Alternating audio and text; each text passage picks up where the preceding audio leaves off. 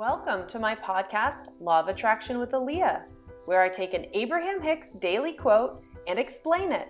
This is actually a recording from my YouTube channel where I post almost every day teaching Law of Attraction.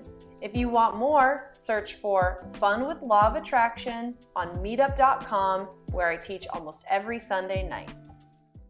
I cracked the code for wealth and abundance with Law of Attraction when I finally realized that the key is to practice the vibration of abundance with things I already had, right? It's hard to practice something if you don't have it, but you may think you're lacking money, but you have abundance in so many areas. And I realized that at the very least, when I stood out on my deck in the morning, I had an abundance of trees and I had an abundance of nature. But what I did is I latched on to the feeling of there's so much nature around me. I was practicing the vibration of so much. Every morning, maybe twice a day, I would go outside, be like, wow, there's so much, there's so much, there's so much, there's so much. And in flexing that emotional muscle, I was building up the vibration of abundance, which bridged me over to abundance of actual cold hard cash, money, wealth, all that good stuff. If you would like to learn more about wealth and abundance, check out the details on my upcoming event,